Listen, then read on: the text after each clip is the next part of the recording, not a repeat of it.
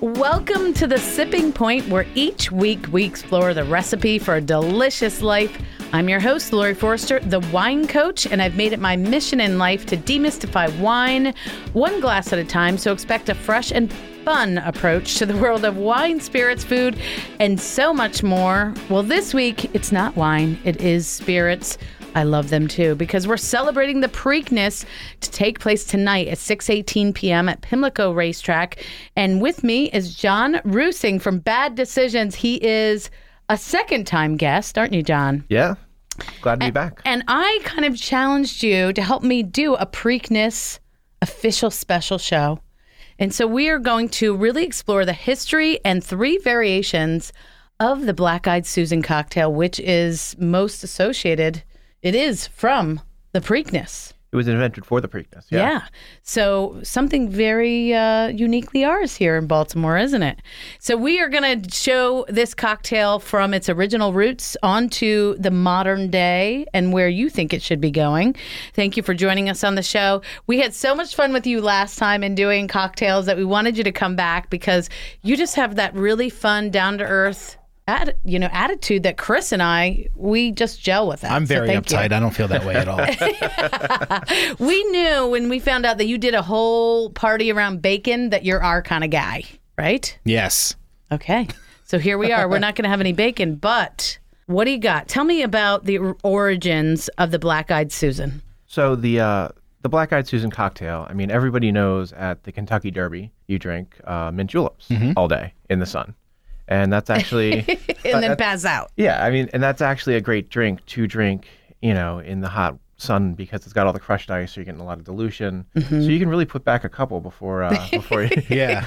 and before still you maybe start be making aware really that there's a bad horse bets. race. Yeah. Right. But it is so signature Kentucky Derby. Right. And anybody, you say the Kentucky Derby, people naturally think...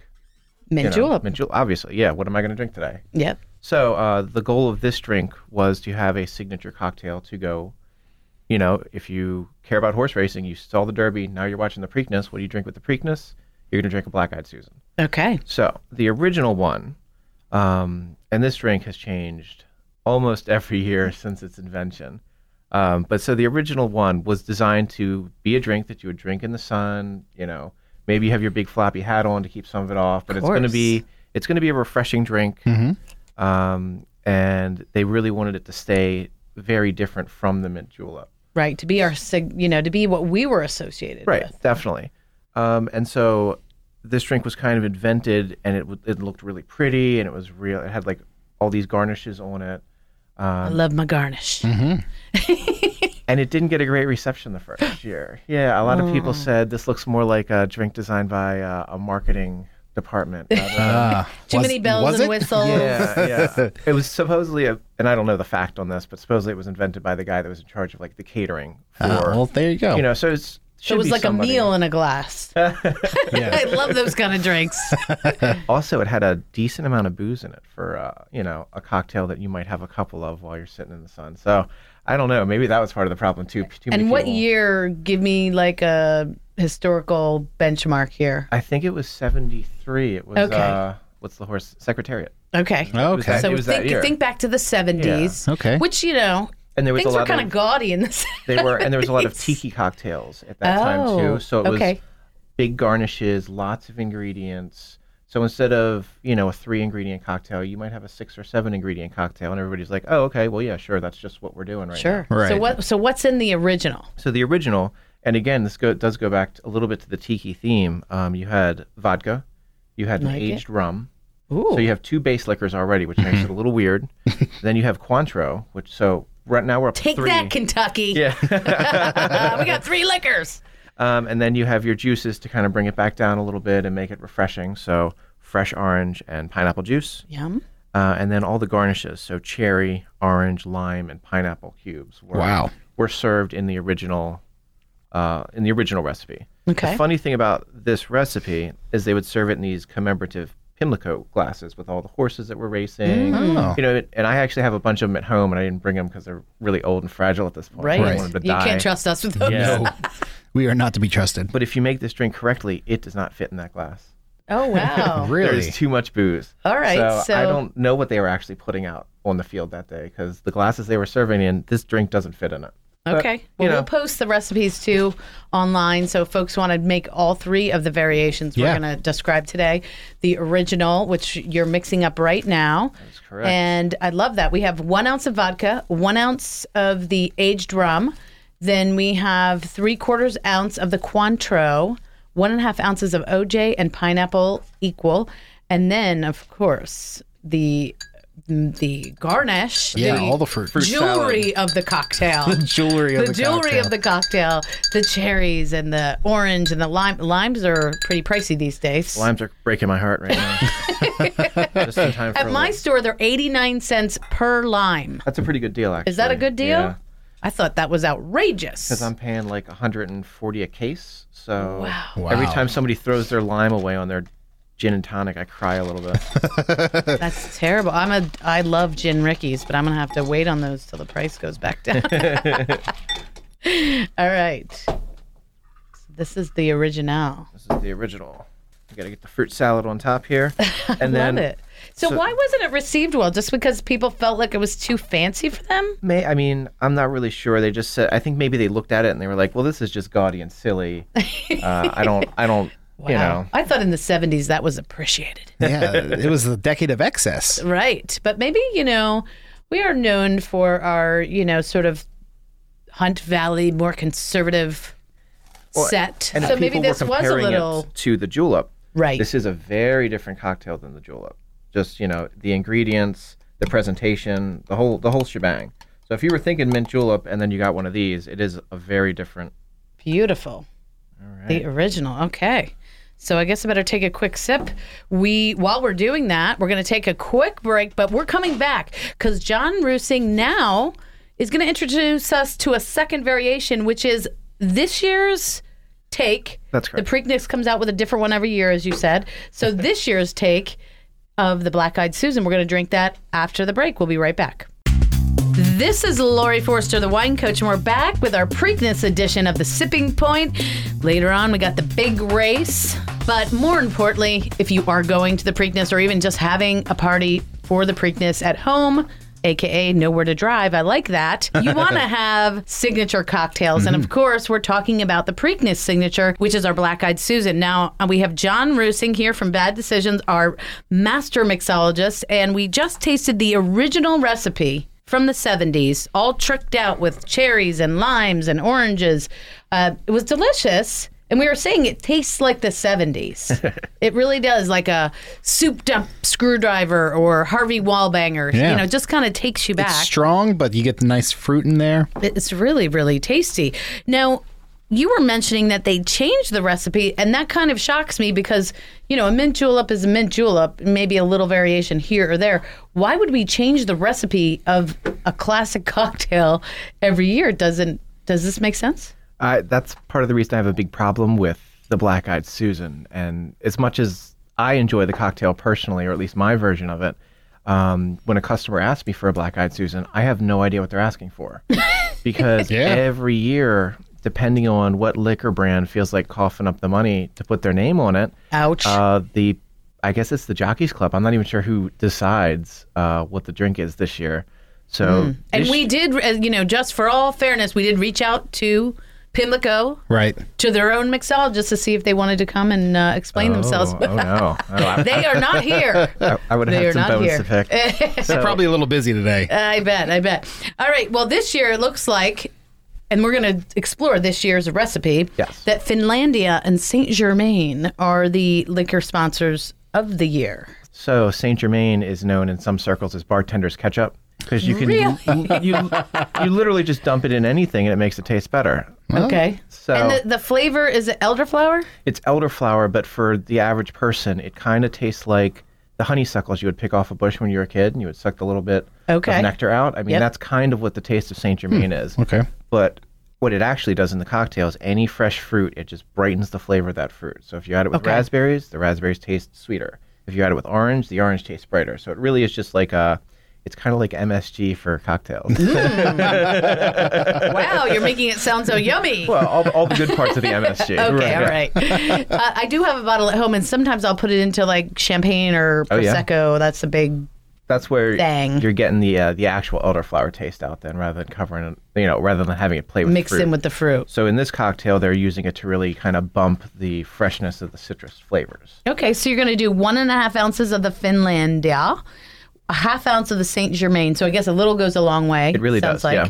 And then you stick with your pineapple juice, but in this case, in addition to the orange juice, you have lime juice. Part of the reason they probably did it this way is instead of having to cut all these garnishes, for the Preakness, for all the hundreds and thousands of people that are going to be ordering these, instead of some poor bartender having to cut 9,000 limes so that they can garnish each cocktail, they're just going to add a little squeeze of lime juice into the batch that they're making, because they're going to make these, and they're going to make these by the gallons ahead of time. Wow. Right. And that's why this is a good party drink too, if you're doing this at home for the Preakness, because you can make a big punch bowl of this. You don't have to make That's great. one cocktail. And punches are huge in the cocktail world right now, right? Well, just for the ease of doing a quality cocktail consistently for a large group, every drink's turning out the same way because it's coming out of a big bowl. So get out Grandma's punch bowl. Yeah. It's back again. Make a big centerpiece with it. A big drunken centerpiece. Yeah. Okay, so we talked about the ingredients. Let's go ahead. Let's give this a taste and see the difference. Okay, and you should from our previous. You'll definitely notice a difference. And if you guys are drinking along with us at home, if you're making these at home, you will notice a big difference in this drink. It'll be a lot less boozy. Nice. And these days we are trying to, trying to watch our lighten up waistlines a little bit in all ways. Speak for yourselves, guys. Speak for yourselves. It is called bad decisions. If you're having a party, if you are, going to the actual Preakness this evening, please use public transportation. Take your cabs, your Ubers, whatever you got to do. Yeah. Do not drive. I've been to Preakness a couple times. I've never been to the grandstand. I've never been to the fancy part of Preakness. I've only been to the grandstand. I've never. That doesn't surprise me. You're very fancy, and I am not. I am not fancy. I'm just scared of that infield. If I go in there, I may never come out. You should be afraid of the infield. That's part of the fun. Yeah, it's a rite of passage for any Baltimorean. I don't know if I'm strong enough someday. You might need a couple security guards. Okay, I'm going to take a little picture. Let's go ahead and give this a little try. But before we do, why don't you tell folks anything you have upcoming at Bad Decisions, how they can come out, get some of your signature cocktails, visit you. What do you have going on here after today? Any Memorial Day specials? I don't typically plan that far ahead, I'll be honest. He lives day to day just like us, Chris. I love it. That's the way to go. Okay. I don't like to commit to things. I'm going to hand you over a cocktail. I know some people, I talk to listeners all the time when I'm out doing shows, doing corporate events. They don't believe that we're actually drinking on air. But, John. Cheers. Cheers. We really are. That was ice. Drinking a Black-Eyed Susan here, this year's edition. Oh, this is really good. So it's a lot lighter. The color is actually physically lighter because you don't have the aged rum in it. Ooh. And I love the lime juice edition, too. It gives a little more of a kick. Yeah. And I love that. It's all fruit juice on the nose. I guess maybe the lime juice, is that price affected as much as the actual limes themselves? Oh, yeah. But so if you're doing this right, you're using fresh limes and you're squeezing the limes. You're not buying lime juice. So hopefully that's what they're going to be doing there. And I really think, because most of my friends that are bartenders, the high-end bartenders in the city, anybody that's not working today at their bar was hired to work Preakness. Really? So it took something like 200 bartenders to pull this event off today. Wow. So pretty much anybody that you know. So it's not just anybody mixing up the cocktails today. It's like some of Baltimore's finest. Yeah, no, they really went out of their way, and they didn't used to do this in years past. They've really found some high-end quality mixologists. Right. That'll be pouring your drinks today. So That's scooping don't throw a beer can at them. Yeah. I mean, every person on my staff is working somewhere today, whether it's a VIP tent or it's at my bar or there you go. So everybody's kind of somewhere. Well, that's a testament to you and Bad Decisions. That's my favorite quote. Everybody's kind of somewhere. Sober or otherwise. They're somewhere. Okay, well, we're going to be right back with John Rusing from Bad Decisions. We're going to drink his personal version of the Black-Eyed Susan in a moment on The Sipping Point. This is Lori Forster, the wine coach, and we're here with the Preakness edition of The Sipping Point with John Rusing from Bad Decisions. We are exploring every avenue of the Black-Eyed Susan. The most important part of the race are the cocktails. I agree. Aren't they? Totally. Yeah, the horses the race don't count. is over so quickly. Yeah. But the cocktails go for so long. And your money's gone so quickly from betting on the wrong horse. How much is it for one Black-Eyed Susan if I go to the Preakness? What, is it like a $15, $20 proposition? Oh, I have no idea. I wonder. Yeah. I'd wager a bet somewhere between the $10, $15 region. I took my daughter to go see Wicked for her birthday on Broadway. On Broadway. On Broadway. And you can drink now at Broadway Place. I might have a reason to go now. Well, I got a Glosmopolitan. Okay, just a little take on the Cosmopolitan with Oz in there. Oh, I get $17. Wowzers. Yeah. There was a seat upgrade with that, right? No, but you do get the souvenir cup. Okay, all right. Souvenir cup, got that going for you. Some people collect those. We have 5 of them. No, I mean, a couple were my daughter's sodas and a few cocktails for my husband. So there you go. All right. Anyway, here we go. We were talking Black-Eyed Susan. We did the original. We did this year's version because they change it every year. And you belong to the Baltimore Bartenders Guild, which is the group of all of the top bartenders, mixologists in Baltimore. You guys have lots of different events that go on, fundraisers and different just public events. There's a Facebook page for that, as well as if you just go to Facebook and type in bad_decisions. That's the Facebook and the Twitter for us. Yeah. Perfect. You put it out to the group, what's your recipe? I threw it out to, the other people in the group, the other high-end bartenders in the city, just saying, hey, there's so many different recipes for this. You can go to the same bar and have 2 different bartenders make you a different drink. Right. Because this drink has been made with rum. It's been made with whiskey. It's been made with vodka. Sometimes it has peach schnapps in it. Sometimes it doesn't. Last year it was pink. And it had lemongrass in it. Because, when you think Baltimore, you think lemongrass. Sure, yeah. Definitely. Maybe the Black-Eyed Susan is a state of mind rather than a recipe. Yeah. Which makes it really tough if you're the bartender. I know, really. Just kind of wing it. You came up with your ideal version? So is that what we're going to taste? Everybody, when I talk to, all the other bartenders around town, everybody kind of has their version that they like. Okay. It's like crab cakes, right? Everybody thinks they make the best crab cakes. Yeah. Some more mustard, less mustard. Right. I crumble up saltines. I use breading. Yeah. Yeah. For this, especially since you're trying to serve it to a customer that has an idea of what they think it is. So a lot of our recipes all kind of have the same theme to it. Right. It's a heavy citrus drink. Right. Our base spirits, because we are bartenders, they tend to be higher end. Just because if it's what I'm making for myself when I want a Black-Eyed Susan, it's going to be a little... You want it good. Yeah. We've avoided the times in the Black-Eyed Susan's history where things like peach schnapps were an ingredient. Right. Or I cannot even smell that stuff. Raspberry puree was an ingredient. Or quite frankly, I'd rather drink what the horses are drinking. Water. Yeah, maybe. Retract that really quickly. Yeah. Okay. So what's in this ideal high-end version you're making? Well, so for me, if a customer comes in and maybe they've never had a Black-Eyed Susan, or maybe they had it one time at Preakness years ago and they don't really remember what it was. So my version has, just like the original one, it has pineapple and orange. Okay. Balanced for our citrus, for a lot of our sweetness. And just to make the cocktail what it is, I mean, the original cocktail was the color of the Black-Eyed Susan flower. Right. Which is like an orangey, yellowish. Yeah. Really beautiful. And then I went with vodka because almost 90% of the versions out there have vodka in it. Okay.